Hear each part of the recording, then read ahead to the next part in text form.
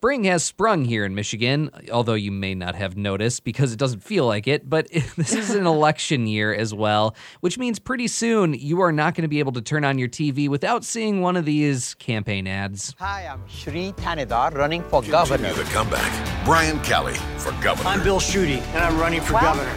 I'm running for governor. They're running for governor. Shayna, what do you think so far of these ads, and what do they say about these candidates? In some cases, they're literally running for governor because we have several videos of the candidate jogging. That's true. I have been looking at these campaign videos very closely recently, and what I find fascinating about them is how the candidates are choosing to present themselves. One of the things to think about when you're looking at these videos is the costs associated with them.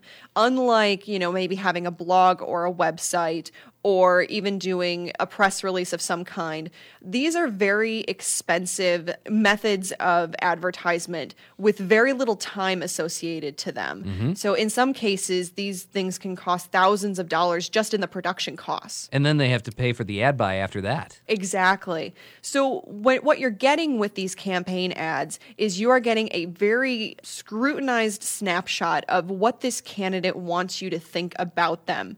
So for example, we have several of them where they are very focused on, I am an outsider. I'm not a politician. You're not going to get business as usual. I'm thinking of like Shri Thanedar's ad or Dr. Jim Hines' ads where they're flying planes and talking about how relatable they are because their name is difficult to say. Right. So that's their big message. They're not getting into the nitty gritty of how they think about X, Y, and Z. They want you to know they're an outsider. But then you have ads like Gretchen Whitmer or Bill Schuette where they're really focused on their history. These are all the things that they've done that make them a viable candidate, that make them right for the job. This is their resume. That's something they want you to focus on. And that's when you're watching these videos, it's a good way to really see who this candidate thinks they are. Yeah, and I'm thinking of the visuals in a lot of these ads of, again, like you said, they are jogging. They are taking a casual stroll down by the Detroit River. I mean, it's meant to try to relate. Yeah, being personal, trying to relate to the voter on that level, although I cannot necessarily relate to jogging myself. But, the other thing I'm thinking, too, is let's think of that gubernatorial cycle around 2009, 2010, when no one knew who Rick Snyder was. He was sort of this obscure businessman from the Ann Arbor area who was sort of thinking about getting into the governor's race. And then he had his One Tough Nerd commercial during the Super Bowl. Rick Snyder for Michigan.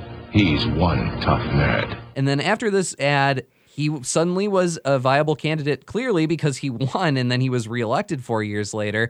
And now I'm sort of seeing the same thing with Shri Thanedar, hoping to capitalize on that same idea that, look, no one knew who that guy was, even people who followed politics closely, even just a few months ago. And now, when it comes to name ID, he's pulling up there in certain polls with the people we've seen thinking about running for governor for a very long time. So these ads can pay off. Absolutely. Not only in the immediate payoff, but in some cases, if you have a really interesting ad, other news outlets will pick it up, and then you got free advertising. That's right. So it really shows not only the power of commercials, but also the power of using your resources wisely. Yeah, cha-ching, cha-ching. And Shayna, when we start seeing the attack ads, we should circle back and talk about those. Oh, absolutely.